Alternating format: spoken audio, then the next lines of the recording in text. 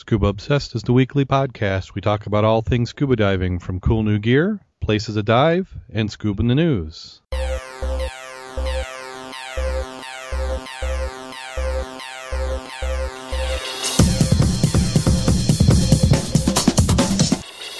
Scuba Obsessed episode 91 is being recorded live November 24th, 2011, Turkey Day. Yay, Turkey Day.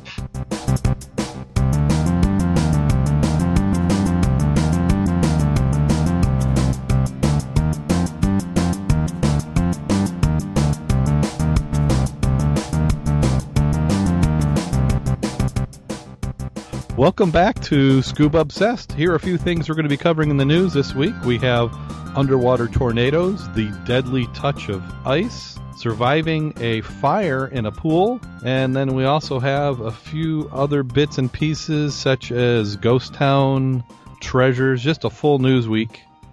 And I'd like to welcome my co-host again, Mac, the Dive Mentor. How you doing today, Mac? Doing very well, thank you. It's still getting a little chillier out there, but no snow and no hard water, so hey, we're a go for this weekend. Excellent. That's good news. And for those of you listening around the world, today in the United States is Thanksgiving, aka Turkey Day, which I think is one of our more important holidays, only because it leads into what over the last few years has been called Black Friday, the day of obsessive shopping.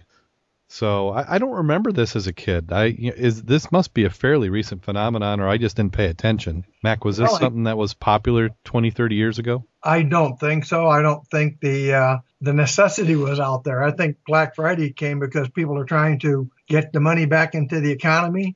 I really only remember it maybe 10, 12 years at most. Yeah, well, about 15 years ago, I was working at Walmart, and at that point in time, I kind of thought of it as an internal term. I mean, it was a big shopping day for us, but I don't remember the public realizing it was Black Friday. I think we called it Black Friday because it was just so brutal on the staff to work a store and then have all those deals. But yeah, it's definitely picking up steam now, and you can't go anywhere without hearing news. Now, some of our international people in the room I even saw asking what was Black Friday. And the best way I can describe Black Friday is the day before you eat a bunch of turkey, and then if you decide that the sale flyers have a deal that's great enough, so say you have a TV that would normally be $239, they'll have a Black Friday deal on those TVs for $89. And then in really fine print, they'll say 1 or 2 per store or 8 per store if you're lucky. And then so people who know that there's only going to be a few per store will wait out in line. So if you turn on the news right now, you are going to see a bunch of people out there with the news media covering them as they're waiting in cold weather. It's about 40 degrees outside to get the first shot at this. And coming from the retail side, opening that door has got to be one of the scariest things I've ever done. I worked in the sheriff's department. I don't think I was half as scared as I was opening that door on Black Friday. It can get pretty violent, and we have had deaths, people getting trampled when the doors are open. You'd think it's a European soccer game where everybody runs out onto the field and hurts each other. Yeah, it certainly does. When I worked retail, we had injuries every year no matter what we tried to do. You always had somebody who would trip, sprain an ankle, get pushed, crashed against the door. Luckily, no deaths in any of the retail situations I worked in, but it can be quite crazy, and it's getting that way. That it used to be just the big box retailers, and now it seems like everybody's gotten in the game. Well, a lot of times the deals, I can remember several years ago, some of the deals were freaking outstanding if you were one of the first 10 or 20 people. I mean, you could buy computer system, monitor, printer, the whole shebang, and it's a drawing, obviously, for, $100, $150. And it's leading into the online they have their big day, their biggest shopping day of the year will be this coming Monday. So you've got Black Friday and Cyber Monday. And I think that we need to call Saturday Blue Saturday and just make that like the best diving day of the year. Works for me. So I know that's what I'm going to be doing on Saturday, getting some diving in. I just know that whenever we had a big sale day, because I used to do work at Kmart, was 2 days after the big sales, you had a heck of a lot of refunds. Yeah. A lot of people get the buyer's remorse, and they see what they got, and they might not want it. Yeah. Wasn't such a good deal after all. Maybe not. So what we're going to do is we're going to jump on into the news, and we've got a full news week. After all that Thanksgiving, thank you for everybody who pushed away from the Thanksgiving table, or maybe if you're hearing this a couple days from now, you've survived the tryptophan, as I'm pronouncing that right, and listening to the show. Hopefully we can keep you awake. The first article we have is Ziegel founder, he gets a pardon. Now that is amazing, because I went ahead and read that. At least this way, I know where he got the capital to start his business. Yes. Well, was he coming from the DeLorean School of Business Management? I think it was the get rich quick philosophy. Yep. So to read through the article, Dennis Bullen, he arrived in Zephyr Hills as a skydiving bum in the late 70s. He quickly moved to a new hobby, which was scuba diving. The inventor and entrepreneur combined those two passions to form a company called Ziegel Systems, which has now turned into one of the leading scuba gear manufacturing companies. And it actually turned 32 years old this year. He's got several patents, and he's been very successful. This year, he celebrated another milestone of being 61, and he also received a full pardon from U.S. President Barack Obama. And pardons are fairly rare from the president, and they tend to like to do them when they don't get a whole lot of publicity.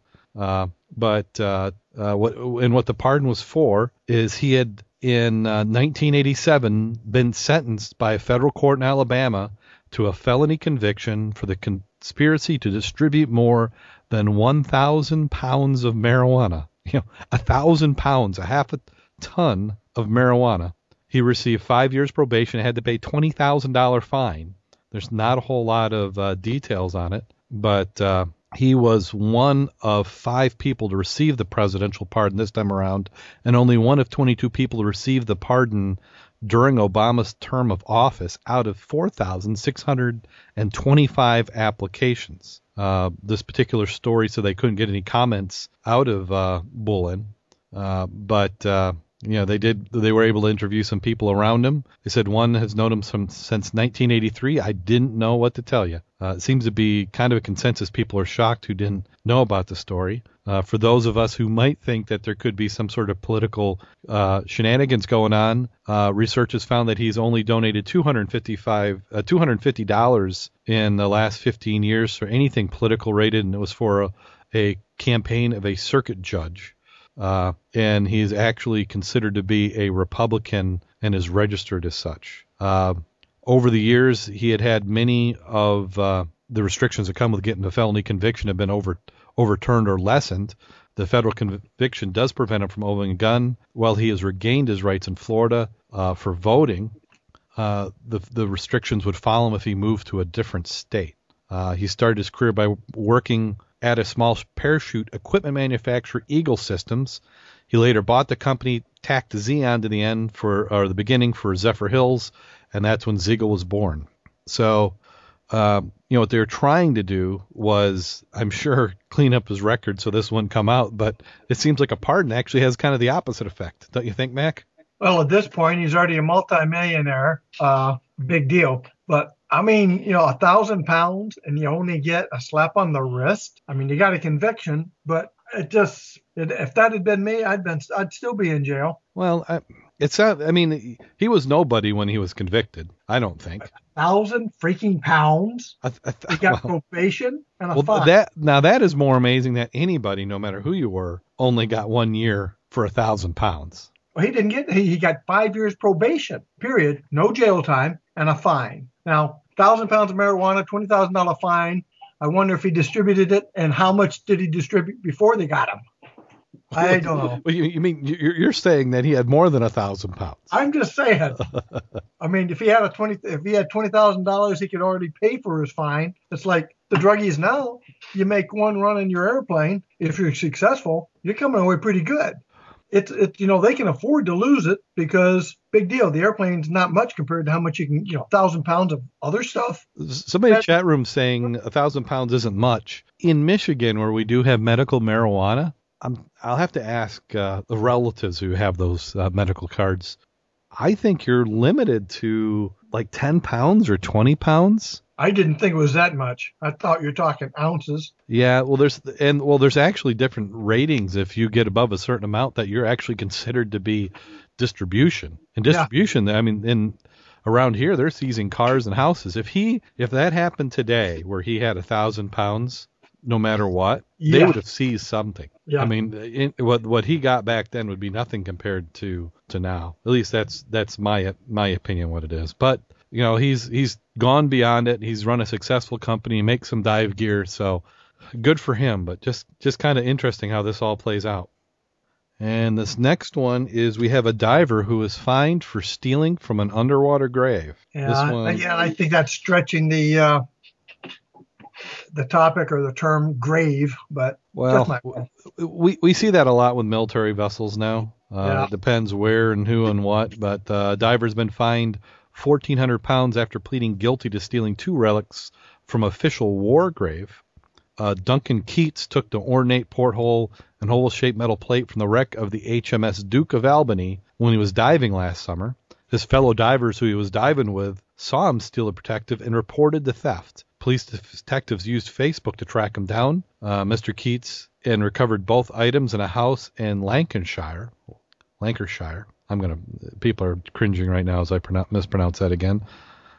They say, although we had possession of the items believed to have been removed from the wreck, we still had to conclusively tie them to HMS Duke of Albany, explained Sergeant Peter Cassidy, who led the investigation. With the help of experts, they were to testify that they visited the site and had seen the items. Enough evidence was gathered that Mr. Keats pled guilty in court. He was fined 1,400 pounds for taking the items from a protective site and now in possession of the National Museum of the Royal Navy in Portsmouth. The Duke of Albany was used as a ferry before World War I, sailing between Fleetwood and Belfast. In 1914, she was taken over by the Royal Navy and used as an armed boarding vessel around Orkneys. A German submarine torpedoed the ship 2 years later, killing 20 men and sinking the former ferry some 30 miles northwest of Wick in Scotland. The wreck was discovered just 4 years ago by divers who spent years researching her fate. The site became an official war grave and is now one of 67 protected sites. It is illegal to tamper with the wreck or move anything without a government license. That's the key word. You pay them some money, you can do what you want. They just didn't get their cut, so they're pissed. Well, he had a bunch of people turned him in as soon as he did it. Yeah, those are good buddies.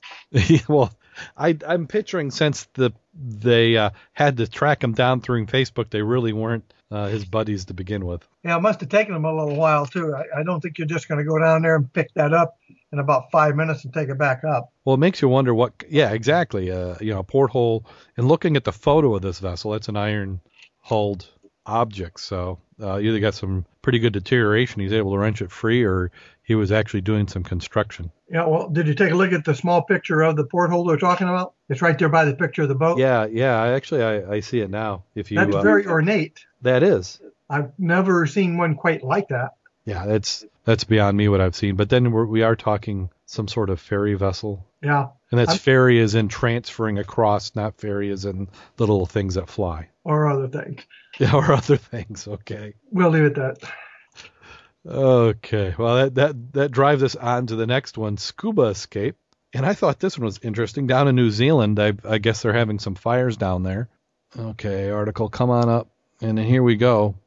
Peter Fabrici survived devastating Preville fire by using scuba gear to state the bottom of a swimming pool as an inferno raged. When the 53-year-old's friend called him to warn him he could see a wall of fire heading towards a father of two's beloved river home, he made sure he was ready. He knew he had about 45 minutes to get his wife to safety and prepare himself for one of the toughest fights of his life. He decided to stay behind the home that he had built from the ground up.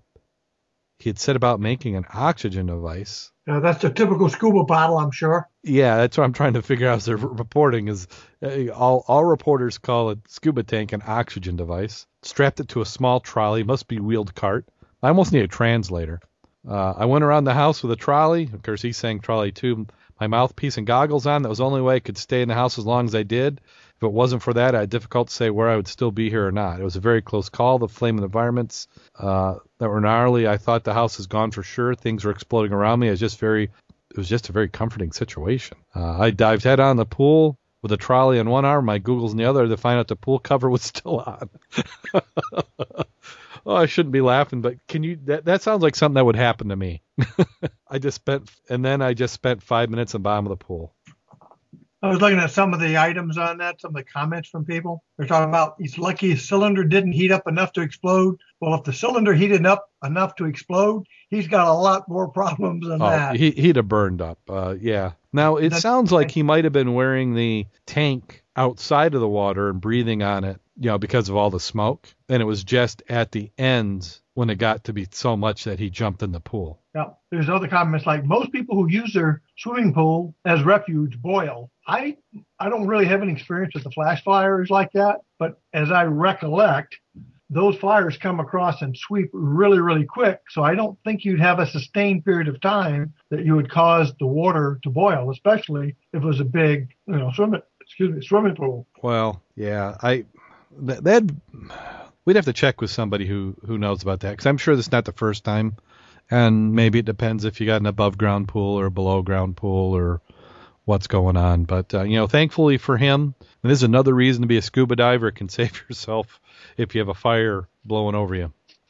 But I didn't think about that, but I would think that a above ground pool would be more susceptible to melting. So a lot of above ground pools are a steel laminated with vinyl. Are they? Yeah, so they got like a vinyl covering on the outside of the steel, so you could have a little bit of stress to them. And it's not a heavy galvanized steel. Interesting. So this has really got the chat. I can't watch a chat room or I'll get too distracted. But they're having a great conversation in there about it. So if you're listening to the podcast and you're missing the live chat room, you're missing a lot. It looks like they're having a blast. Now, does this one go in sync with the one right under it? Man survives in his pool with scuba diving gear? Yeah, that was actually the live article. So when you see the show notes, everybody, you're going to see both the original article I found that earlier in the week, where it was live footage of the fires as they were going on, and then the article that you're going to see that we covered at the top was actually a more in-depth story they did with them at the end. The pictures in that one are awesome too. Yeah, it's unbelievable. I mean, fires. They have a aerial view. If you look at that one, and you just see it's like a giant mountain of smoke. Yeah, that's awesome. And you can see all the boats like heading away. So yeah, just unbelievable. Well, I think the scuba tank just to breathe out there. I don't know how you could have breathed in that smoke. Yeah. Well, I think that's what he was doing.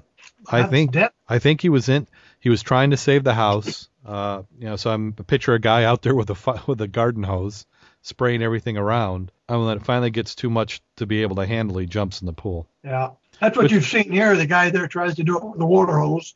The fire takes him and the house. Exactly.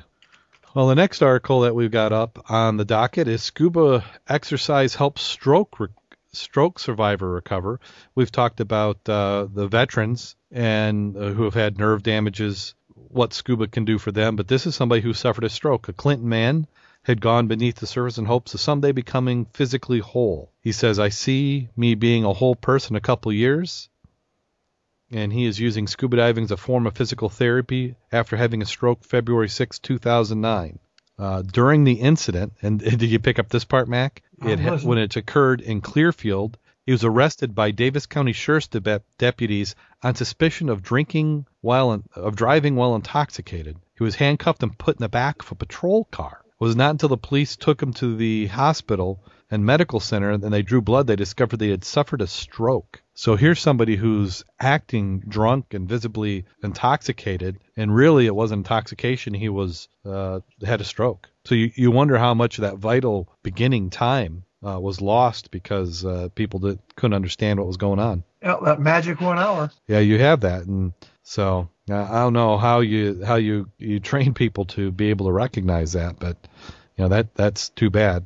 But what he's been doing is he's been getting scuba diving. They were doing it as physical therapy. He says, I'm using muscles I haven't used before. He participated in therapy sessions where veterans who are amputees as a result of war. Said the therapy was recommended to by a hospital. Even after 2 years, I have a lot of problems with my walking. Before I did scuba diving, I used to have to wear a brace on my foot to support it. Now I don't have to wear a brace anymore because I can use my ankle. Wagner Scuba Therapy has given him more freedom of movement not by having gravity as an enemy anymore. Sounds like it works for him, which is great. It's excellent. There's so much that you can do with it. Water is just being neutrally buoyant. I mean, we all love the diving and just the power. I mean, that's what got me into diving, was that ability to float. I felt like I was a superhero, that you can drop in there and it's like you're flying. So that, and the resistance in the water, and it can be therapeutic. I mean, I'm convinced I will live longer by scuba diving. That's my medical claim. The interesting part about this is I just got the American Legion magazine this week. One of the articles in it was similar to what we had talked about last week, is oxygen therapy in a hyperbaric chamber. And they're actually using it now over periods of years to help minimize traumatic stress syndrome, post-traumatic stress syndrome, and other issues. I think the chat room is trying to distract me. I'm seeing them in there. They're talking about dry suits, which we'll cover here in a little bit of a section. But yeah, I agree with you, Mac. That dive therapy is such a great thing. You mentioned a moment ago, how do you tell the difference between being inebriated and a person having a stroke? Yes. One way to do that is have the person look at you and tell them to smile. Generally, they can't. Or if they do it on one side of their face, that's normally a very, very good indication they have a cerebral issue. And that's why, as a diver, you have to be careful when you're doing your initial patient survey of a diver, because some of the symptoms that you get from being got a gas bubble, which means you're embolizing, can be the same as for a stroke. And you know what those are, correct? Yeah. Okay, it's like sudden weakness or numbness of the face, limbs, especially on one side of the body, confusion, trouble speaking, difficulty understanding certain verbiage. You can't see out of one eye or the other one. So those are the items you got to be aware of. If you got that coming up from diving, you just don't want to sit around waiting to see if it gets better. That's a medical issue you need to have resolved. Well, we've got Tara. I'm going to say Tara. That's me mispronouncing. Tara in the chat room is saying that she has seen scuba diving work well for MS sufferers. Yes. She's trained a few and worked with a few of them in New Zealand.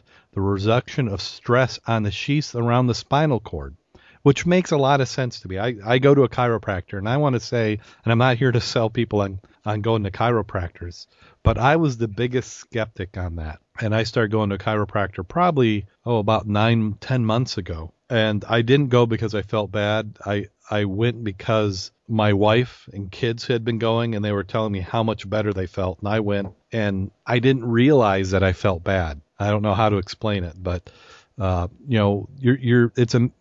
your spine does for you, and your spinal cord and nervous tissue, that tissue around it, and how it can inflame, just what that can happen to you, and relieving that, how the benefits are amazing. Okay, now we're to the underwater tornado. Scuba diver survives an underwater tornado. Before we got started in the show this week, we were talking in the chat room with that, and there's some video that Mac putting in. Again, if you head on over to the show notes this weekend, we'll have those posted up, and there's some great video and shots on it. But there's in this article, they had scuba divers survive an underwater tornado, and this is from California. And they say if not for their experience, the group of a half dozen seasoned divers might not have lived to tell the tale. They encountered on Wednesday an underwater tornado, in the waters off La Jolla shores that nearly swept them in the deep water and almost prevented them from surfacing. Neptune had an attitude this morning, says Virginia Halter, one of the 6 divers doing underwater photography along a canyon, when they were gripped by a phenomenon they'll never forget. It was beautifully decent, crystal clear, gorgeous. Then about 20 minutes into it, the current pushed me into one of the other divers. I looked up and saw something I'd never seen before. It looked like an underwater tornado with sand and water swirling and coming towards us. She said it visibly worsened immediately, and westerly current threatened to shoot them seaward. I thought, no way was I staying down here. I'm no longer comfortable in my element, so I'm going to return home. It got my attention. I was scared. A certified instructor, she had never experienced anything like this effect in her 511 previous dives. It came on so sudden that it was so bizarre about it. I was thinking earthquake. This has to be receding for a tsunami. It was that unusual. It was really strange. Lahala is, I guess, is what I should be saying, Mac. Somebody's pronouncing me. Those words. Everybody was safe. If it hadn't been less experienced, the outcome could have been a lot different, a lot more tragic. She learned later that day that Scripps Institute of Oceanography officially surmised what had overcome the group was a rare underwater movement when a circular pattern that came down from hundreds of miles away that made its way up the coast and swirls with impressive force. Following the incident, which occurred about 7:30 a.m., lifeguards are warning scuba divers to take extra caution. They're telling me it's Spanish at J's and H. Well, they need to have that. They need to tell us when those words are that way. I like my Midwestern Indian words. Well, it looked like it was interesting. They said it lasted, about 11 minutes, and they were between 75 and 80 feet down, so it's not something you're going to suddenly dart to the surface. True. I think I'd, like you said, hunkered down, held on to something and say, what the hell's going on? Because obviously you're not going to swim through it. Well, that'd be my thought, is that you either go to the bottom or you go to the top. And as long as you've got air and something, that's about all you can do. Yeah. Yeah, because at first when I read about this, I know on the East Coast, you sometimes get these tidal currents in some structures where you got valleys along the bottom, and you got the tide coming out and the tide coming in, and they'll get kind of these whirlpools going. So that's what I thought when they said underwater tornado. But this seems to be something quite different. Well, I know that you can get, you take a look at some of the boats and the currents that can come up because of hurricanes and all this, that when you can snap a boat in half and move one couple hundred yards away, you're talking time, heavy duty force. I can't imagine what it would be if you're down there and had a tsunami come rolling through. That'd be quite interesting. It'd be interesting. My thought is it might be better to be on the outside, but I don't know. Once that tsunami comes inshore and rips all that muck and surface off, it's got to be crazy at that point. Yeah, someplace I don't want to be. Yeah, I think there's much better places to be on those days. But it also makes me think of one other item which can happen around here. If I'm out there in Pawpaw Lake, how deep do I have to be if a waterspout, i.e. tornado, comes across and hits the lake and goes across it? So how much water does that little suck up? And how deep do I have to be? I've not seen any information on that. And this next one we were talking about again before the show, the creepy underwater ice tornado that kills everything it touches. Yeah, I like that topic too. I think that was just to get you riled, Mac. They wanted to come up with a title that would make you want to hunt them down. Yeah, Barnum and Bailey would like that.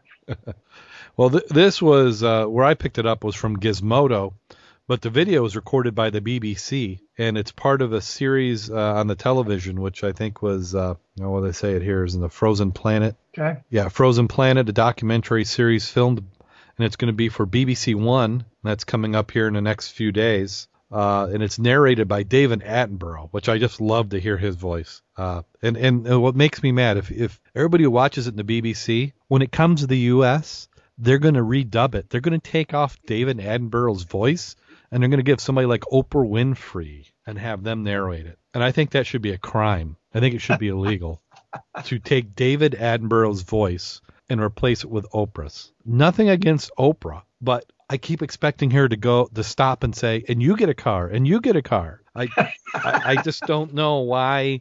Some of these people, they're so associated with a certain experience, and then they want to narrate documentaries. Another one is Sigourney Weaver. I keep, go hunt an alien. Let David Attenborough narrate these. But this video, back to the article. Now that I'm done with my tirade. They call this a brinacle. Yeah. Which, if you watch the video at the beginning of the article, you can see it's kind of like a brine tube where you've got really dense, cold salt water at the surface that's getting cold, and it's getting heavy, and it's got to sink down somehow. So like you had pointed out earlier, Mac, it's got to be shallow. And when it's shallow, I'm having a hard time guessing. I'm going to say, well, this maybe 2-3 meters, maybe deep. Looking at that one pictorial, yeah. With little or no current.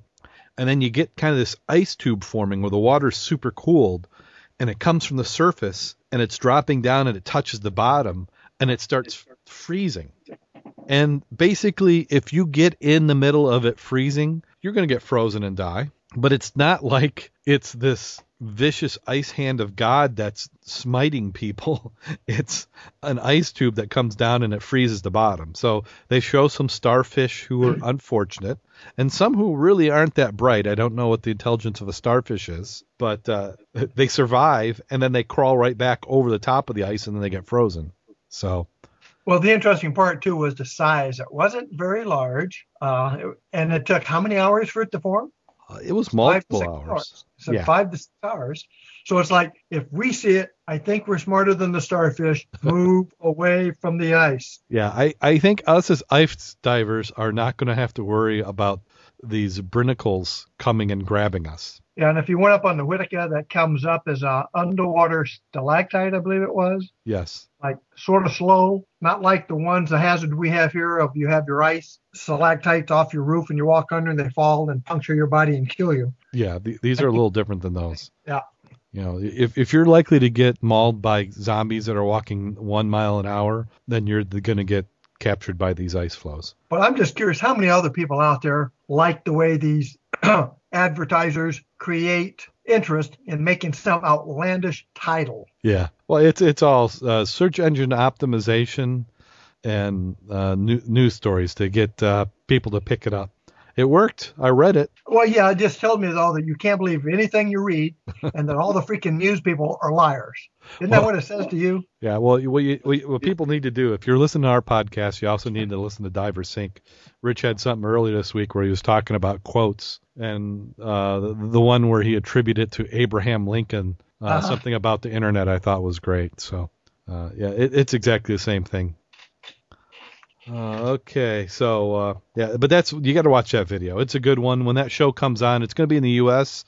I looked it up. It's going to be, they saying early 2012, so I'm going to picture April, May time frame, and that's going to be on the Discovery Channel and the Science Channel. How would you like to have been the diver down there, just looking at it and going by an extra sort of kicking it, making a little current with your fin and making it stop? I think they'd have been pissed at you. Oh, yeah. Well, I also noticed is that they threw the cameras down there, so they weren't waiting around for it to grow. They were throwing that stuff, that gear down there, and they went in and probably had a drink and a nap. Well, you see the tripod setups? Nice setup. Oh, yeah. I mean, this is the BBC, and they sponsor that. We've got some friends of the show. Was it Silvertip Expeditions, who do a lot of this type of work. They help put these things together. And those guys are amazing. So there's a lot of these underwater videographers and photographers who are just absolutely amazing in what they're able to do and what they're able to capture. I would love to get a chance to go on a dive with them. And you can. If you want to pay money, they put on these expeditions where, you can be a grip or a roadie or whatever and help them out for, small fee of $2,000 to $20,000 will get you in. Yeah, I'll do that next week. If I was Paul Allen Rich, I'd be doing that. If I had $20,000 to blow like that, I'd be down there in the Caribbean. Oh no, for a month or two. It's like they say the lottery. That's why I don't play the lottery. $140 million isn't enough for me. I need like 1.2 billion. Yeah. Okay. That's what I need. Million's too small now. No, I really don't want to win anything like that because I'd get myself in so much trouble.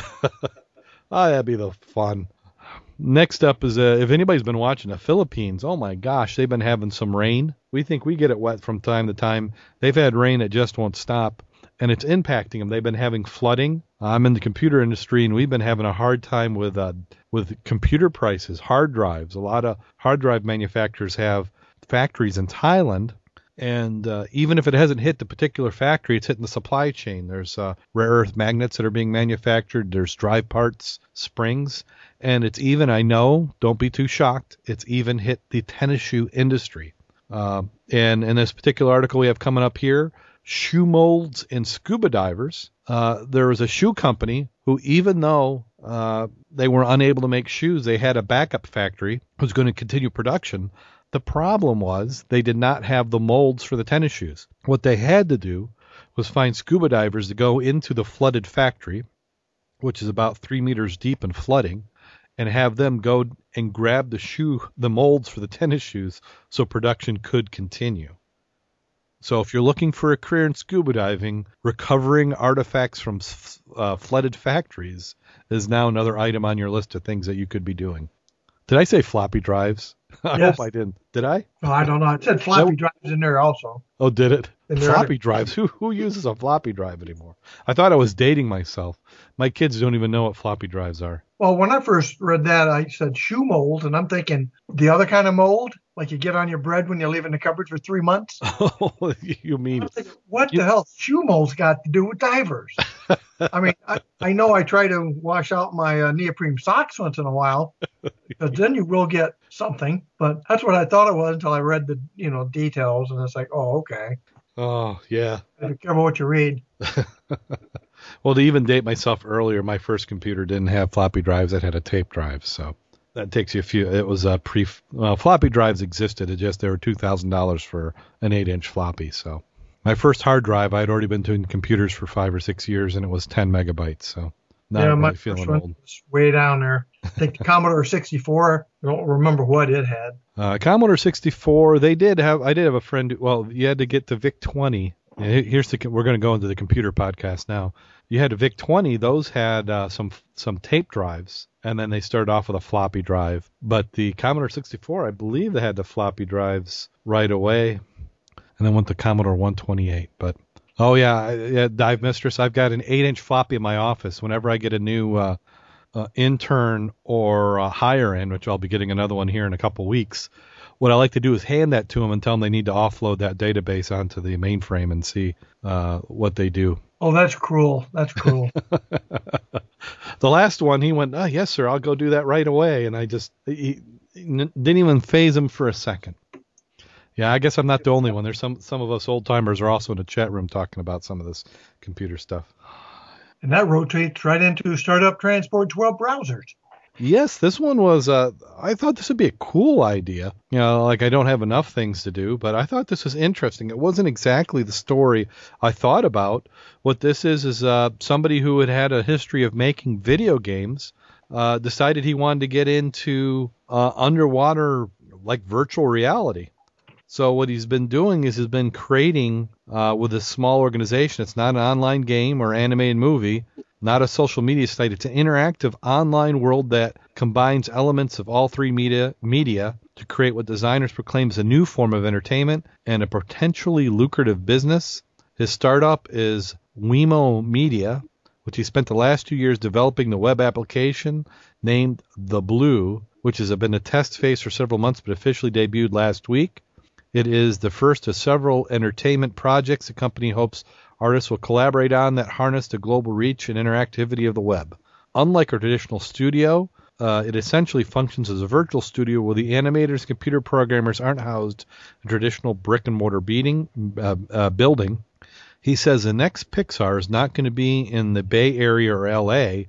It's going to be an online studio that creative artists around the world can walk into every day through their browser wherever they are. Although Hollywood in recent years has been used to reach a vast internet to distribute its content, he believes that The Blue is going one step further by treating the web as an artistic medium of its own right. The unusual project is supporting some big names in the industry, including the animation director of Avatar, one of the directors of the documentary The Cove, which was the video on the slaughtering of dolphins, and director of Massachusetts Technology Media Lab. The largest team I've had was probably on Avatar, worked with 100 animators, but The Blue has possibly worked with thousands, tens of thousands of artists around the world.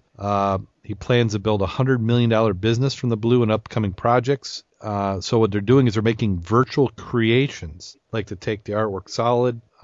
He's an avid diver, and he's drawn from the ocean for his first project, who's his partner and co-founder. Two men together are a software company. So what they're doing is they're basically digitizing the underwater world in this first project. They got some money supporting them. They do. But to me, it just seems cool, not only from the virtualization of business, which I think is definitely the trend to go, but also into the what they're doing with the animation, working with the underwater topic. So absolutely love it. Now, I can see you doing the next item, though. Radio presenter splashes world record for underwater broadcast. Is that a challenge? Do we need to do that? Well, you like to do various items, and that looks to be right up your alley. I'm looking at the pictorial, you would actually fit in that dome underwater. What I'd ask you to do, though, is do it down about 15 or 20 feet, though, not in a pool like this, so we can get that Donald Duck effect. Yeah, we could do that.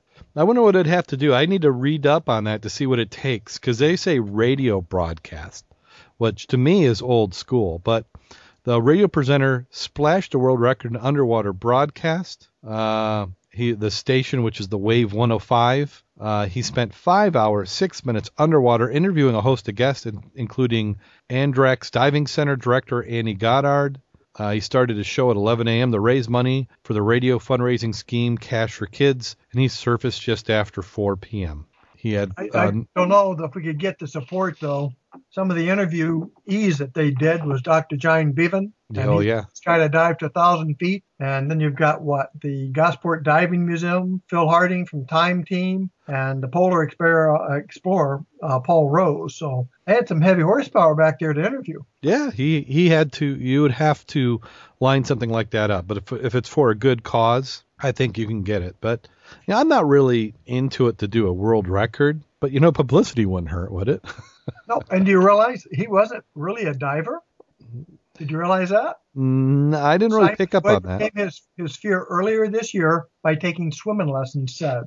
Wow. So that appears to me he wasn't a diver. Well, what it is you've come across these where they're either not a record before, so somebody goes and does it, or somebody looks and says, he's got a buddy who's a diver and looked at that record and said, you know what, I can teach anybody in the world to stay underwater for 5 hours, 6 minutes if you can talk that long. So, the underwater part isn't the tough part. And I don't even think the talking part is a tough part. It's just one of those records that people probably hadn't really taken too much of a serious attempt at. Well, you could have taken your laptop in there and you could have done a podcast down there. I'm just looking at the dome he used. Mm-hmm. You could waterproof it, put up there in the bubble, have a little floating platform to put that on, power cable up to the surface, and antenna up. We could use your computer. Yeah, we could do all sorts of stuff. You could have a feed coming in. You could have people calling in Skype.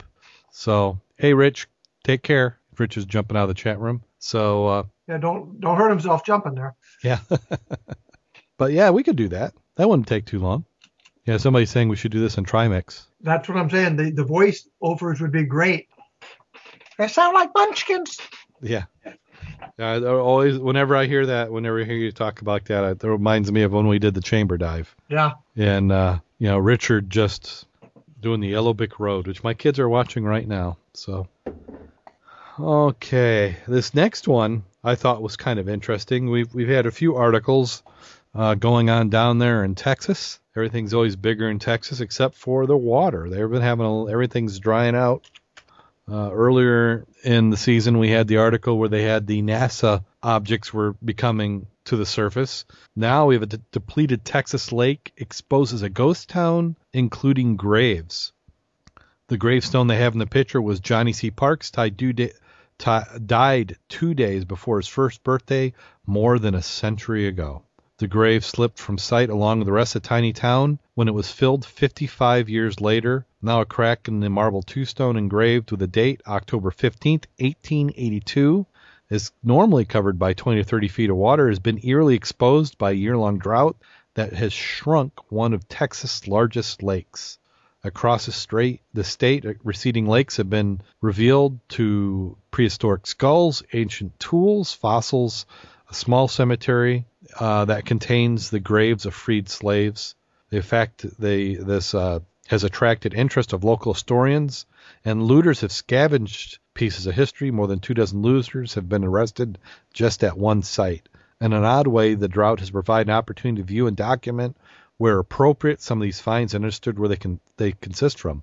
To me, this would be exciting as a diver because now you can scout out where everything will be when it goes and fills back up. Yeah, then nobody can see when you're looting. Well, that wasn't my point.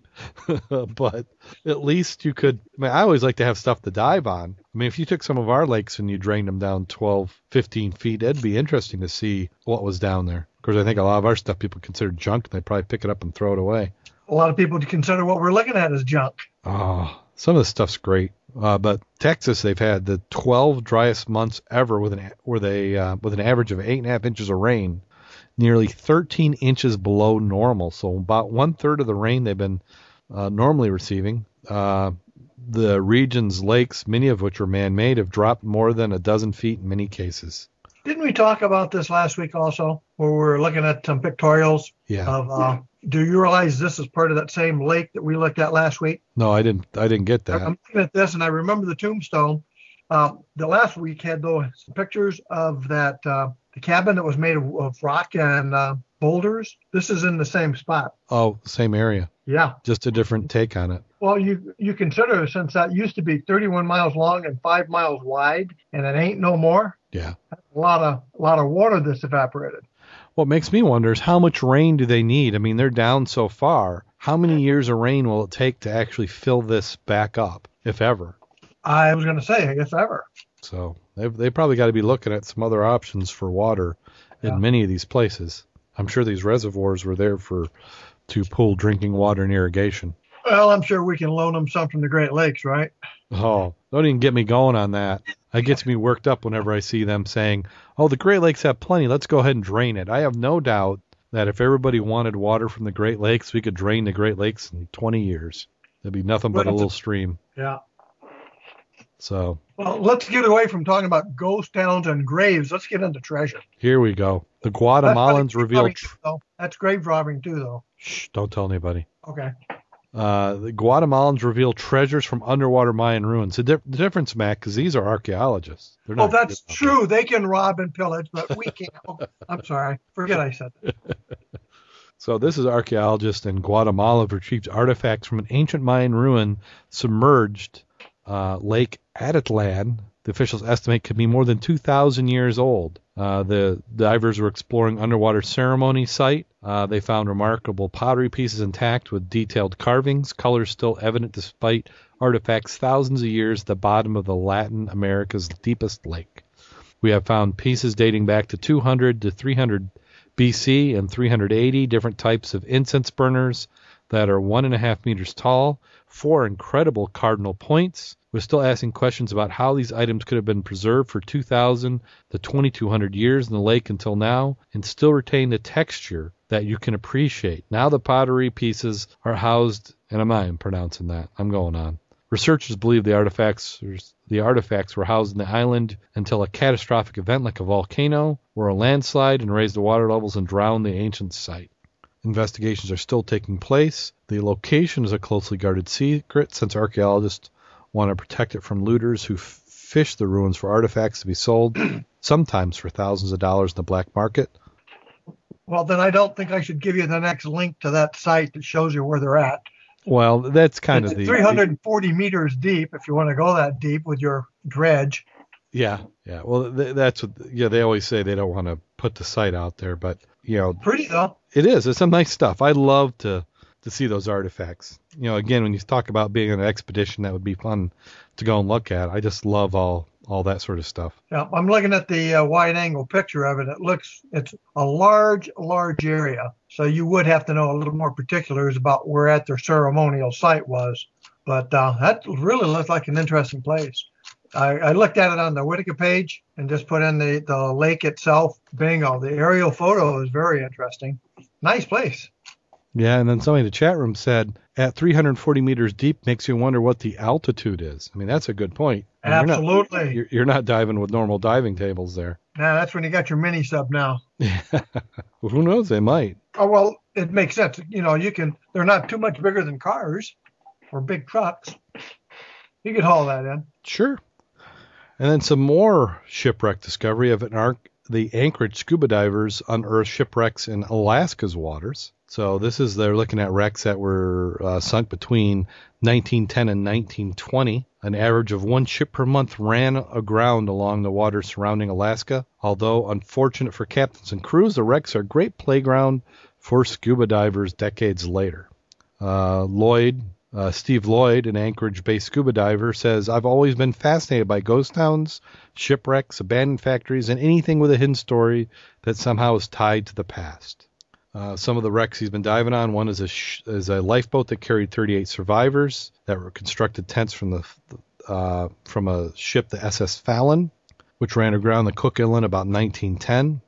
He talks about some of the different things, but just I would love to go. I mean, I just love all sorts of these shipwreck dives. I think the last big item I saw there up in Alaska was, I think it was last year, they actually found the remnants of one of our missing submarines from World War II. Yes. So that's an excellent article you need to go and read. We'll have links to that one in the show notes. Well, most people don't realize you actually had wars up there. We actually fought the Japanese in Alaska. There's also parts of the Confederacy and Army soldiers there back in 1887 or 1867. A lot of history up there. Yes. We could go there too, but I think I want my dry suit. Yeah. Well, I got my uncle there. I'm sure we could find a place to go, and we could. I mean, he's got a boat. He's got a fishing charter boat, so maybe we need to go look for gold, man. I want to go looking for gold. I don't know if on his island they're doing gold panning, but there's a lot of that too. I mean, Alaska's got to be small. I mean, it only looks like that little bitty thing with a few islands on it. How big can it be? Yeah. A state that's the size of half the U.S. I always love that when they lay the Alaska over the United States and you just go, holy crap, how big that place is. Yeah. I'm glad it's ours. That was, as a matter of fact, an article on Alaska as a side note the other day. It's interesting to note that the Soviets have, I think, got 10,000 soldiers up there. I think it's like 3 divisions. They're having, basically call them their ice soldiers because of the lower temperatures and the ice not being as thick to the Bering area. They can traverse from Asia to Europe, and it's 4,000 miles shorter.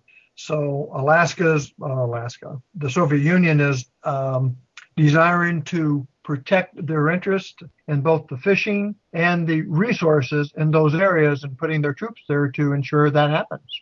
You're referring to Russia when you say Soviet Union. Correct. Yeah, I actually, again, in my publishing computer career, I typeset a book for a major white, and he was stationed in Alaska after World War II. And what his job there was to do was to figure out how to navigate over the North Pole for potential war with Russia, or the Soviet Union at the time. And his experience was doing photo reconnaissance surveys over the jungles for rubber, because they were trying to take photographs and map out all the rubber, because the rubber is considered critical for the war effort. So then after the war was over, he was stationed at Point Barrow, Alaska. And all the effort they had to do to figure out how to survive in negative 30 to negative 40 degrees Fahrenheit, and what they had to do. The different chemicals they had to put in the crankcases. The soldiers would sleep inside the sleeping bags with their guns, because if they kept them outside, when they fired them, the barrels would shatter. All your vehicles, you would run at an idle, and even then sometimes they would seize. So there's a lot to that part of the world, which it's very harsh, and it takes a special skill to be able to survive. But you're absolutely correct that going over the North Pole is a lot quicker than going around. Yeah. Well, one of those side notes that we're talking about was back in the old days, 60s, 70s, we were concerned with the Soviet intrusion. We had the DEW line and all of that for the locating any bombers that would come across, early warning devices. They said in the last 6 years, meaning 2005 till now, they've had almost 400 times as many intrusions in that area of Soviet aircraft intruding on American airspace. I'm not surprised. I mean, you figure the proximity, how close it is. It's a good way of testing, and even if it is discovered, how many people are not going to be too excited because they're going to say, what about polar bear? But, my dad was in the Navy, and they were that type of thing all the time, penetrating each other's territorial waters to see how they'd react and learn. I don't think we learned too much sometime, but now we're getting political. But let's get back to ships. So this next article that we got coming out that's non-political, at least before we get into it, is Milwaukee divers are searching for missing shipwrecks in Lake Michigan. And this is a friend of the show, Jitka. And she's over there out of Milwaukee. She's got the Molly V that she charters on if you ever want to go and take a tour with her. But it looks like she's upgraded her sonar equipment this year. It sounds like it. And she's the one we talked about couple of months ago too. Oh yeah, she's been discovering wrecks. She's got a few of them every year. She ends up with a couple. She's expecting to have 3 a year going on now with this new equipment she has. There are about 2,500 shipwrecks in Lake Michigan. About 1,000 of them are missing. And actually, my personal opinion, I think they're light by about a factor of 10. The Great Lakes in the 1900s were a freeway system of that era. So if you look at our highways now and you see all the semis, we had the equivalent of ships hauling freight doing the same thing. And all it takes is one nasty storm and you get 20 that go down. Well, that's the other reason they used to be called coastal or coasties, because before the radar, invented radar and radio, they didn't like to go too far offshore. So when something blew up, they could get to shore and at least ground the boat. Yeah, but that's when so many were sunk within 8 to 10 miles of shore. Yeah. Well, you know, like from us, from St. Joe to Chicago, I mean, you feel like you're close to shore because you really, the whole time across, you know, you can start off seeing St. Joe. By the time you're about halfway across, you're seeing Michigan City. And then when you get all the way across, you're in Chicago. And we're seeing high objects they didn't have then. Like the cooling tower there in Michigan City is what you spot. Yeah. But still, you're talking, you can see something 20, 25 miles away, easy. Yeah. Yep. But I sure wouldn't want to swim the shore from 5 miles out. Oh, no. In this kind of temperature, I don't think so. Oh, no. You wouldn't make it this time of year. Yeah. In fact, when you read all the shipwreck books, that's what they always talk about. It was always that one last one for the year, you know, where they've done the smart thing. They've sent all their crew packing. They say we're done. And that guy comes, that big bucket of money, and says, hey, I need this to get over, and I can't wait till spring. Yep. Chicora is a prime example. Exactly. So you take a vessel that normally has a crew of 12 to 15, and you do it with a crew of 6 to 8, and all sorts of things go wrong. But Jitka, she's upgraded her equipment. She's got this new sonar technology, so she's expecting 3 wrecks a year. Just a matter of getting out there. Yep, and they're currently looking for one called the Wilds. Alice C. Wilds, a lumber steamer missing since 1892. I'm going to bet that's not still floating. I'd hazard a guess you're correct.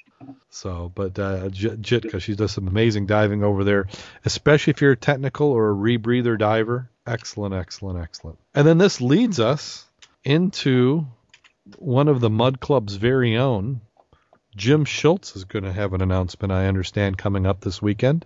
I believe that is correct. Have you heard that rumor too? Yes, I have. So if you happen to be in the west side of Michigan, up around South Haven, Jim Schultz is going to be announcing a shipwreck that is believed to be in the southwest part of the lake.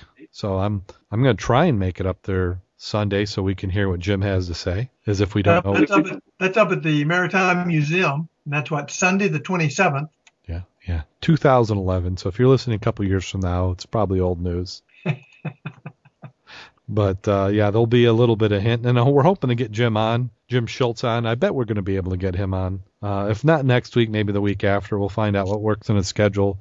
We'd like to have him come on and talk about it. Do they have the link there for the South Haven Museum? Because that is a nice picture. And if they get up there and look at the Friends Goodwill, that's a really great opportunity to look at a old ship with the old technology that's still sailing. So when you're down there looking at one of the same vintage, it'll give you a perspective you don't necessarily have. I mean, you can really see what dead eyes and rigging and turnbuckles and windlass looks like on an old ship. Yeah, I agree. I mean, that's an excellent way. And I've never been on the Friends Goodwill, so maybe that will be something I'll do this Sunday. Isn't that one of the options we have with going up and visiting, is seeing that? Not now, because that's put away for the winter. Well, they got a carport or something for it? No, I was up there last week, and I looked around to see where it was at, and all the boats are put away. So I'm not sure where they put it or how they rig it for the winter. I just did not normally see what I normally see when I'm up there. Yeah, every time I see that vessel, I keep thinking, well, how great that would look underwater. You sick puppy, you. Maybe we need to do an authentic recreation, Mac, of maybe a Civil War era sabotage. He's got a cannon on board, that functions. So. Oh, okay. If they see us coming, we're in trouble. We get one of those little reed straws and, get over there and, a big auger bit from underneath. I think I'd use Bob's rebreather. Don't want to give him those bubbles. You don't want to give him bubbles as a sign to shoot down. But we got to do it while it's out to sea. If it just sinks right there in the river, they're going to refloat it. Yeah. Yeah, that Friends Goodwill, they're in the chat room, they're saying how great that look, and that is an impressive vessel. From my understand is it's not based on any particular one vessel, but a combination of building techniques that were typical for the time that ship is meant to recreate. And there's been many times, if you look at some of the scuba obsessed photos on our posts, where you'll see Friends Goodwill in the background. So anytime we're out of South Haven, when we do the Ann Arbor 5, we do the barge and crane. In the background, you can sometimes catch a glimpse of the Friends Goodwill. And they sail it out. Don't they do some charters if you come on in?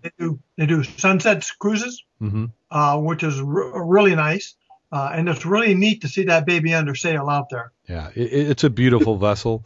Before you make a trip up, you want to check the event schedules because it's in demand for a lot of, I don't know, not seminars, but festivals throughout the Great Lakes. Whenever they have a tall ship festival, they're one of the primary vessels that people want to have there. Just very well maintained. Jim Schultz and his son have done a lot of work on that Friends Goodwill, and them and a lot of volunteers put a lot of time into making that a resource for us in this community. So we'll have an update on the Friends Goodwill next week. Not Friends Goodwill. Why am I saying that? On his announcement next week. Got in a tangent.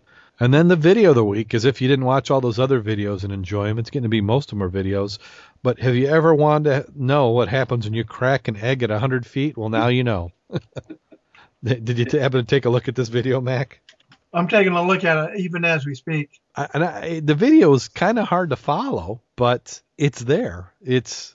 You know, they crack the egg, and it just doesn't look like it changes.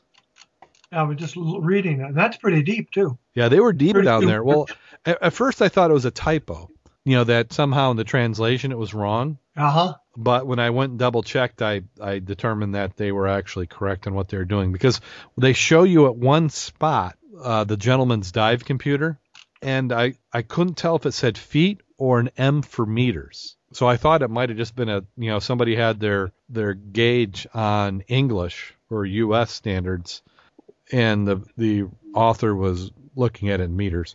But after slowly going frame by frame, I'm able to determine that is meters. They obviously didn't break the egg with a hammer. No, they didn't flatten it, but it maintained its shape, which kind of makes sense when you think about it. You've got that pressure pushing from all around. But the egg does seem quite large for being broke, doesn't it? Yeah, I was looking at the secondary picture. It actually looks more round than it does oval anymore. Well, and that would make sense. Yes. That the water pressure would then equalize it even more than it had in an egg shape. But those fish love it.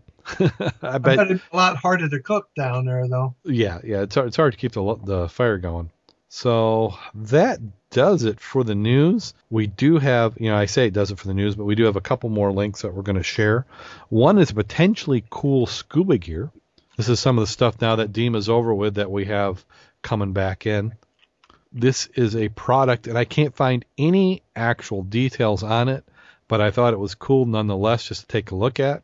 But it is called the Scuba Capsule. It's a dive housing and software for using an iPhone as a dive computer. Wow. So I'm tempted. I don't say I will, but I'm tempted to take a look at one of these because I love my iPhone for using as a camera and a video shot, and to actually do as a dive computer could be kind of neat if it actually worked worth a darn.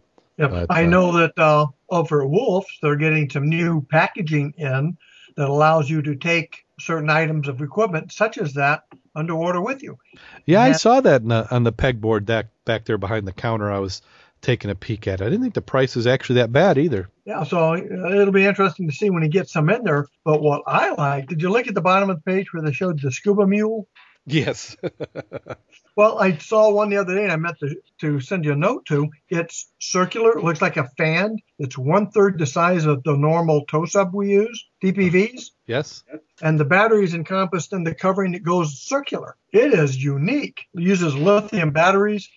two versions of it. One's about a 40-minute battery life, recharges in 5 hours, and the other one's 70-minute and recharges in 5 hours. But I need to look up some more details on it because it was much more compact that if you were going to take on vacation with you, you could take your DPV with you. And it's supposed to be more powerful, too. Very cool. I'll have to find that. That's a good link. I think the other guys might want to look at that one also. Exactly. So I did paste that scuba capsule into the chat room so they can follow that along. And then while we were at the dive shop, now that you mentioned the dive shop, one of the people at the dive shop went to DEMA that we tend to go to. Yep, Jeremy. He went to DEMA. And DEMA has actually released their numbers for this year. And it wasn't as bad or as good as I thought, which I know is a contradiction, but it depends on which numbers you look at, whether it was good. Again, you'll want to head over to the show notes because it's going to be kind of confusing to follow along with the table. But for the last several years, they've been alternating between Orlando and Las Vegas every other year. But the total companies that were exhibiting this year were 553, and that is actually the lowest number of exhibiting companies. But the total number of booths was 1,220, which is the largest in the last 3 years. In 2008, they had 1,500, but since then, it had really dropped off. Registered attendees and exhibitors was less than last year, but more than 2 years ago, and still above from 2004. Total exhibitors verified on site was 7,937, which was very close to what we had 2009, but was down from last year, which is what I was hearing. I was hearing a lot of people just said the traffic was down. It just didn't feel quite as packed. Verified attendees and buyers with no exhibitors in it was 3,597, down from 3,925. And that's what the people who are in attendance, if you're paying for a booth, that's what the number you want to see. So that was down. So overall, you're going to say that was not where you wanted to see it. Registered buyers was 1,872 versus 1,911. And it was even down from 2 years ago, which is 1,895. So the lowest number so far on buyers, verified buyers. I don't know what the difference between registered and verified. Verified was 1,752, which again was one of the lowest numbers in a long time since I've been recording that statistic. I wonder if their values would have gone up or numbers if you'd had, now these are people normally associated with the industry, run dive shops and stuff like this, not the normal public, correct? Yes. No, normal public can't get into a DEMA show. You have to be in the dive industry. You have to be in travel, manufacturing, dive shop owner. There's rules. You can head to the DEMA website if you want to go in. You have to be a DEMA member, and you have to pay to get in. They do have a limited number of media credentials that they do issue out, but for the most part, you have to be a professional. They've voted on it. Many times to decide if they're going to let recreational people in. And to date, they haven't. Now, something that we broke a story a few weeks back is that DEMA is having a consumer show, and I think it's 2013. If you go to the Scuba Obsessed website and you go to the post 2013, I'm going to pull that up right now. They're going to have a consumer show. It will take place August 26th through 28th, 2013 in Fort Lauderdale, Florida. So it's going to be in the April, and it's not the same time as DEMA is going on. So it's going to be a DEMA consumer show. So it's an additional show for DEMA. So makes me wonder what kind of attendance do you get at items like Our World Underwater, the equivalent that runs on the East Coast and West Coast, Diver Showcase, the Go Ships up there in Wisconsin? Well, that's what I'm kind of puzzled about is you've already got, I mean, the one thing coming from it, let's say I'm an equipment manufacturer and I've already got a load full of shows. And now DEMA's putting a show in 2013 for consumers. And that's probably why they got it a year and a half out, not next year, is I've now got a budget for that. I've got to get my crew out. I got to get my booth out, whatever. And I'm already going to DEMA.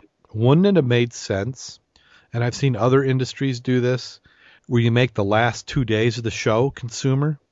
Why make your vendor or your manufacturer package everything up and come all the way back in? Did they not think consumers were interested in the dive show in November? And what I've heard before when asked why they don't have the DEMA as consumers is that they said the manufacturers and the other people to show don't want it to be. It's kind of like the dive instructor who wants a fun dive without students. It's the same thing with, it's kind of, that's what DEMA is. They don't want consumers there. Yeah, somebody in the chat room saying that's what DEMA wasn't set up for that. DEMA is supposed to be for manufacturers and dealers and new stuff. I mean, I haven't been to DEMA. Maybe I'll get there next year. Maybe I'll get there the year before and I have an idea and see how it differs from Our World Underwater. But you know what? I've been to industries much larger than diving, and I don't, I think, I don't know if I buy that. I don't know if I buy that. It's a different show for, you aim your audience a little bit different. I think if you knew you're going to have consumers there, other than changing your handouts and maybe the people who are there, I don't think you'd change that much of the show. Now, the timing of the year might be different. I think the price breaks you're going to give will be different between what you're going to be given to the businesses versus the normal consumers, because you'd be kicking yourself in the butt giving them the same price for something that, the dealers got. Why would I buy from a dealer if I can get from the same price? That may be one reason they don't. Well, but when you go to Our World Underwater and you have the Dive Right booth there, they're quoting you like super list prices. They're not.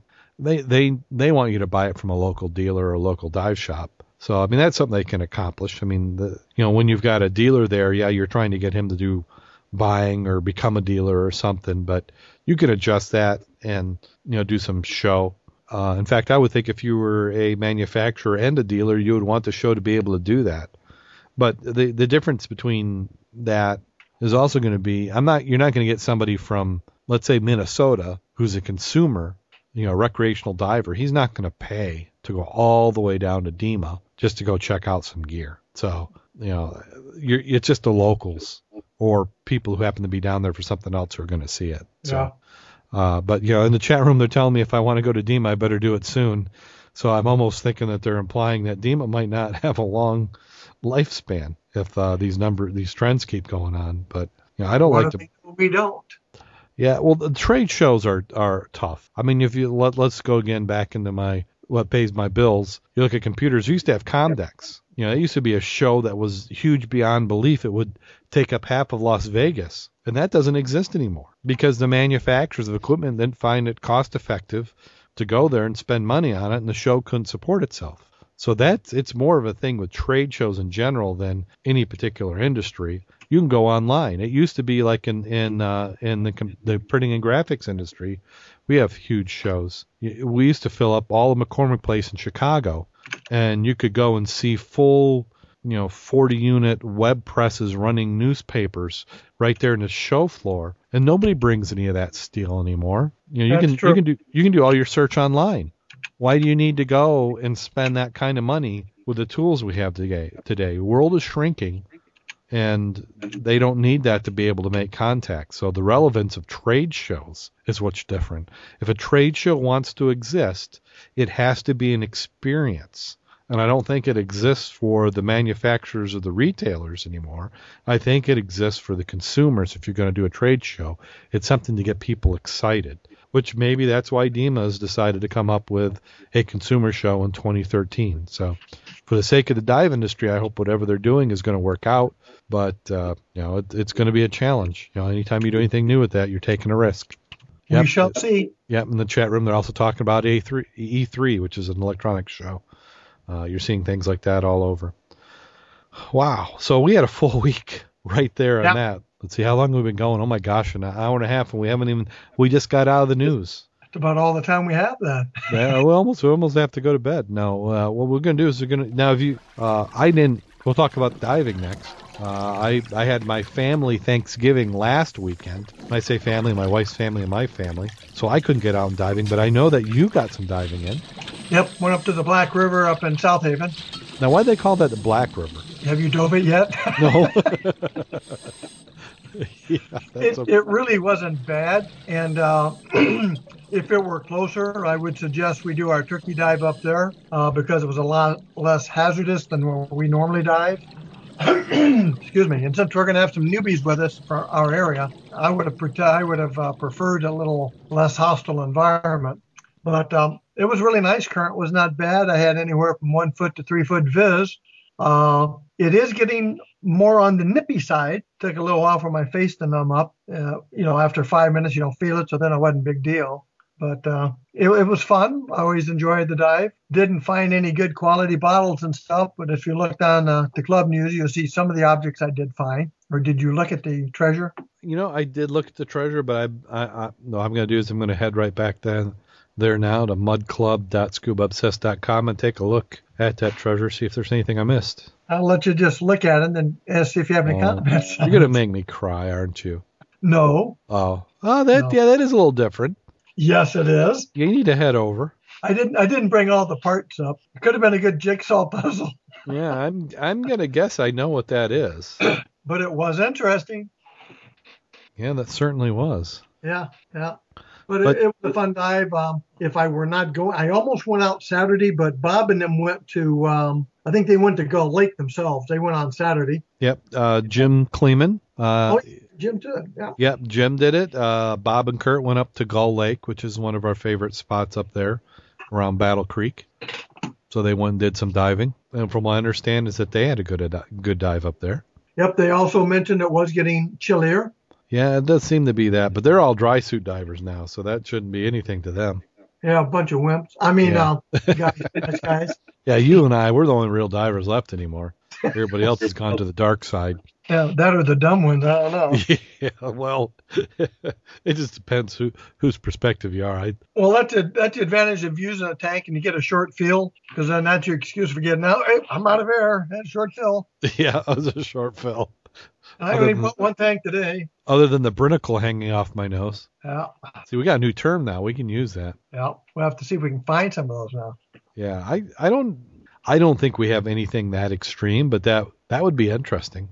I know you talked about in some of our other dives where you saw the ice forming above. To me, that'd be nearly as interesting to see. Right, the frazzle ice. That was really interesting. I wish I'd have had a camera.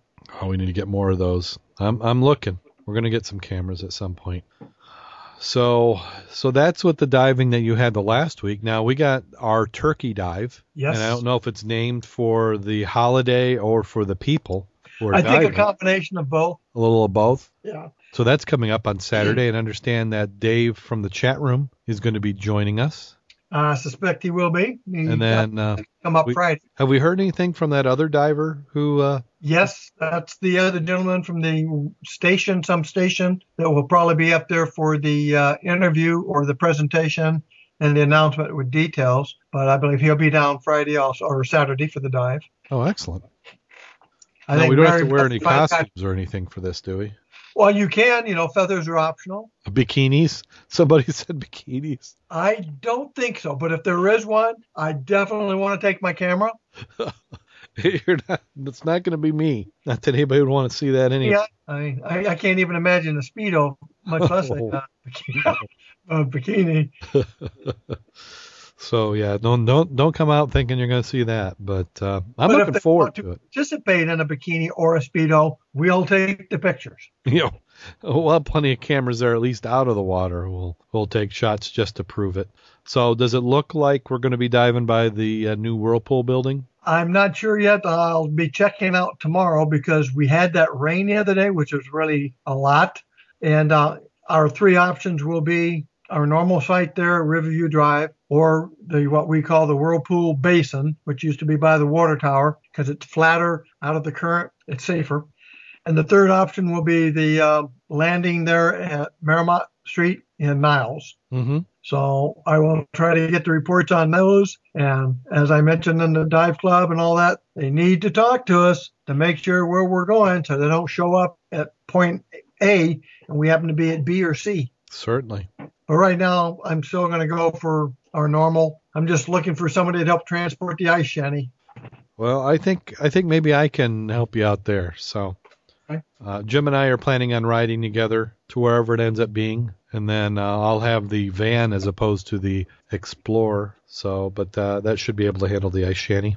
Yep. So that will be 1 p.m. Eastern Daylight Savings Time in Michigan. If you happen to be in the area, give us a call. Yep. We'll be doing, at least I'm going to go out and get some food afterwards. Yes, afterwards is you need to replenish some of those calories that have been burned off. So we'll go have an after dinner meal at some sort of place to be named. So it seems like every time I do that, that's one of those dives where afterwards it's soup and coffee, as much Ain't warm nothing wrong. liquids. Soup and coffee. Soup and coffee, and plenty of BS as well. But Yeah, yeah. wow, we just don't seem to be getting as much diving in. I'm getting my share. Yeah, you are. I haven't. I feel due. Yeah, well, I do have the advantage. Yeah, so I'm gonna try and get my dives in this weekend, and this will be I think this might be my first November dive. Or did I hit one? Was my Lake 16? No, when was Lake 16? It can't be. It seems too late for me to not have a November dive. I don't think it was Lake 16 here in November. No, I had October 29th was my Lake 16 dive. So I have not had a dive in November yet. This month has just slipped away. Your gear is shrinking as we talk. It is. Well, actually, it's been stewing in the tank. I need to kind of freshen it up a little bit. But Dave in the chat room, he's been mentioning that he's going to be bringing a dry suit for me to try. I've been ignoring the chat room a little bit that way because I don't know. That just to me sounds too exciting for me to even want to admit it. So I think you want to try that dry suit though in flat water. Yeah. Not in the river. That's the wrong place to start being buoyancy factoring, trying to get your buoyancy correct. Well, I'm picturing the Michelin Man on the surface is what I would look like. Maybe they got helium. Can't you fill those with helium? Wouldn't that be enough to float me? You really get cold. Yeah. Sucks the heat right out, man. Maybe helium and a parasail. Squirrel. You want some argon there if you're going to put up something in your suit. Yeah, argon is a little bit more of an insulating value. Yeah, and cheaper. Is it cheaper, really? I believe argon's cheaper than helium. Oh, I don't know anything about that. I haven't bought any in years. So, and then I did have a topic that I wanted to bring up this week, and maybe we'll cover it the next few weeks, but it kind of goes along with the Black Friday, where we got Black Friday, the holiday, is if you're listening to this and you're looking at buying a gift for a diver, I thought I'm planning on writing a post on, what do you get a diver? What's the perfect gift for a scuba diver? And kind of a word of warning for anybody who's buying for anybody who has a hobby is you need to be really close to that individual and have good communication with them to be buying them stuff on their hobby. Because typically, say they're into motocross or paintball or skateboards or diving, if you're not into that sport and you're not doing it with them, you're going to have no idea what to buy them. So, needless to say, I thought that would not discourage me from giving recommendations because I'm full of recommendations. So to me, one of the best things that you could get, and we talked about this on the Scuba Obsessed Facebook page, facebook.com/Scuba Obsessed. Both Rich and Dave had mentioned it, but it was even an idea I had myself, was a dive buddy. Divers are always looking for other people to go diving with, and there's nothing better. If your spouse is a diver and you're not, now I can't speak for everybody depending on your relationship, but a dive buddy is awful handy to have a built-in dive buddy. Spouse, children, parents, anybody who wants to go diving, that is awful handy. And to make that dive buddy, find out what dive shop that individual goes through and who they recommend, because you want to get appropriate training that aligns with what they're doing. Some other ideas is gift certificates to the dive shop. It's okay to put in a gift certificate that, here's what I got it for, or here's what I budgeted for. Nice thing about gift certificates, they get to pick it out. So if they've been talking about that they want a new BCD, we'll find out what a middle line BCD runs, get them a gift certificate for that amount, and then say, hey, I know you've been wanting a BCD. Here, go the dive shop, and ask them which dive shop they're using. Just because you think tell them, find out. You can be sneaky about this. You've been buying them other gifts. You can find this information out. Find out where they would go, so you're at the right dive shop. Rich on Divers Inc. talks about some horror stories where people have gone out and bought items, where he spent a lot of time, and they think that somebody's affiliated, or they think that online. So if you're in town A and they're in town B, they're going to go online because they can ship to your location. Let them know that you want your local dive shop that to be bought from. So gift certificates to your local dive shop is always a bet. And I'm going to bet that they're going to have it. Other things, if they have a boat, a gas card. Get them a gas card, a gift card for a gas station, or even a Visa loaded card. Those are always good. Divers love to eat. Food is always a good holiday gift for a diver. And drink. Most divers love to drink or two after a good dive, so that's always a safe bet. Some form of alcohol. We've done that for some of the dive charter captains. We've given gifts of alcohol. And then there's certain items, and I want to come up with a bigger list. So if you've got any, go ahead and send them to me at the show at scubaobsessed.com or on Facebook. But some items that divers can't have too much of: O-rings. I think if somebody bought me a bag of 1,000 O-rings, that would be a fine gift. Mastifog. Can you ever have too much of that? Even if you're using baby shampoo, the commercial defogger would not hurt my feelings. And then batteries. If you are not using rechargeables, or even if you are, you can never have too many batteries for all your dive gear. Your dive computer uses a battery, your dive light uses a battery. I'm sure there's other things that maybe we won't mention that use batteries, but I bet most divers could utilize batteries. Also, subscriptions or memberships. Find out if they're a member of Dan. If they're not a member of Dan, that's a gift that you could give them. Dan, the Divers Alert Network, is an excellent organization. They also have an insurance, which is another division, a profit division. But what they do is if somebody has an issue, an emergency, they can call Dan and they'll give them advice. Also, they have dive insurance for when things go wrong. Hopefully they never do, but you can give them a Dan membership. Patty also has memberships.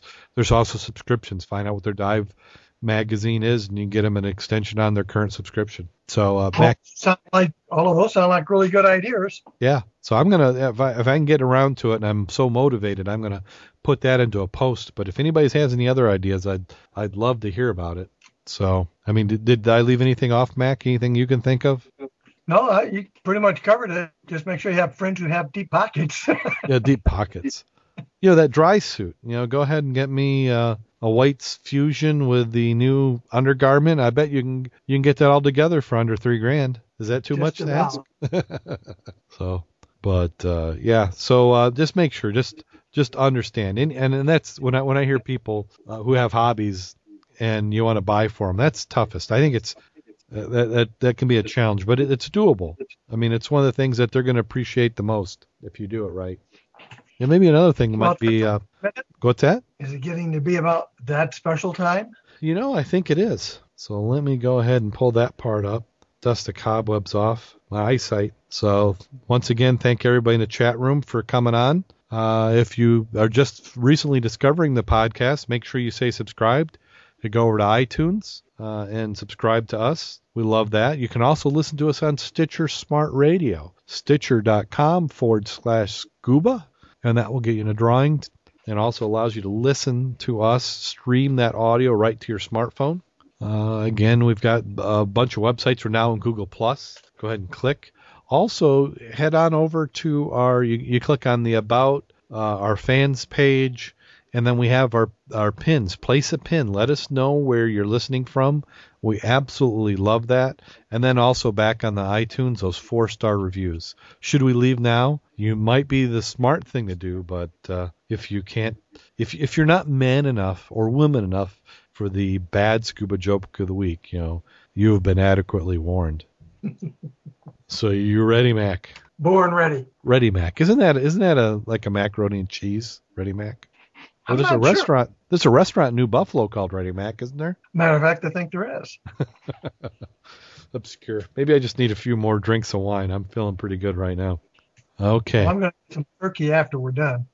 You're going to have some turkey? Yeah, maybe a little more pumpkin pie. Ooh, I made some pumpkin pie.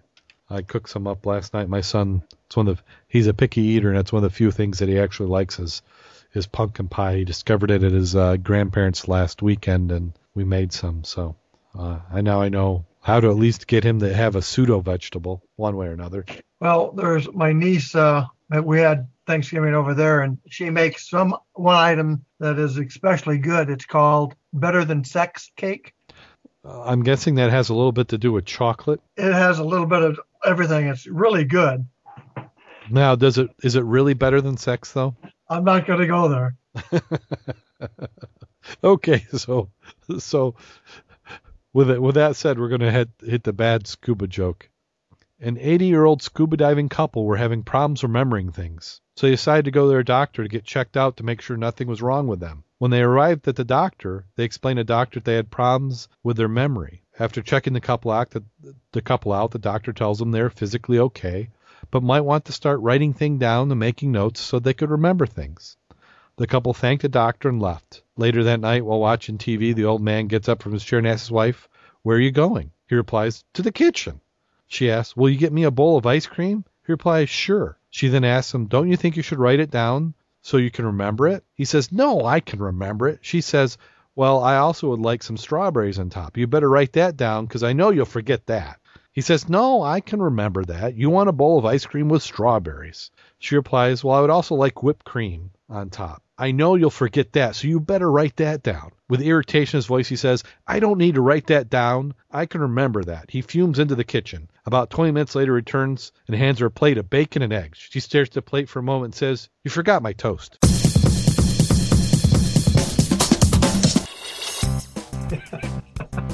I think I can relate. I'm getting that point where I'll walk out to the kitchen and I'll stare there and I go, why did I come out here?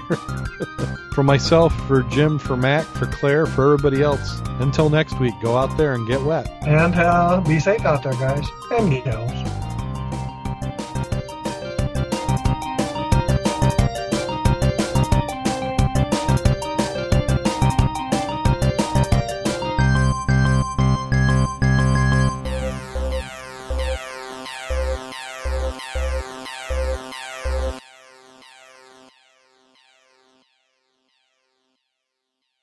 Oh, and that does it. Let me hit pause wherever I can find that darn button. Here we go. Call recording has been completed. Did you get that note I sent you? 23 items? 23 items. I did get that note. Number one was me. Were you number one? Yeah. I look at my watch 3 times and still can't tell you what time it is. Oh, man. Mary Beth got me. She likes number 20. 20. That's where whenever somebody gets in that lane to the left, when everybody should be getting to the right, so everybody gets closer and closer so the guy can't switch into the lane with you. Yeah.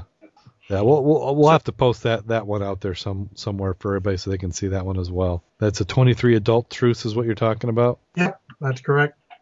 So here, let me see if I can paste this in the chat room. It gets the 2. The chat room doesn't give me enough room. Yeah. Oh, well. Until next week.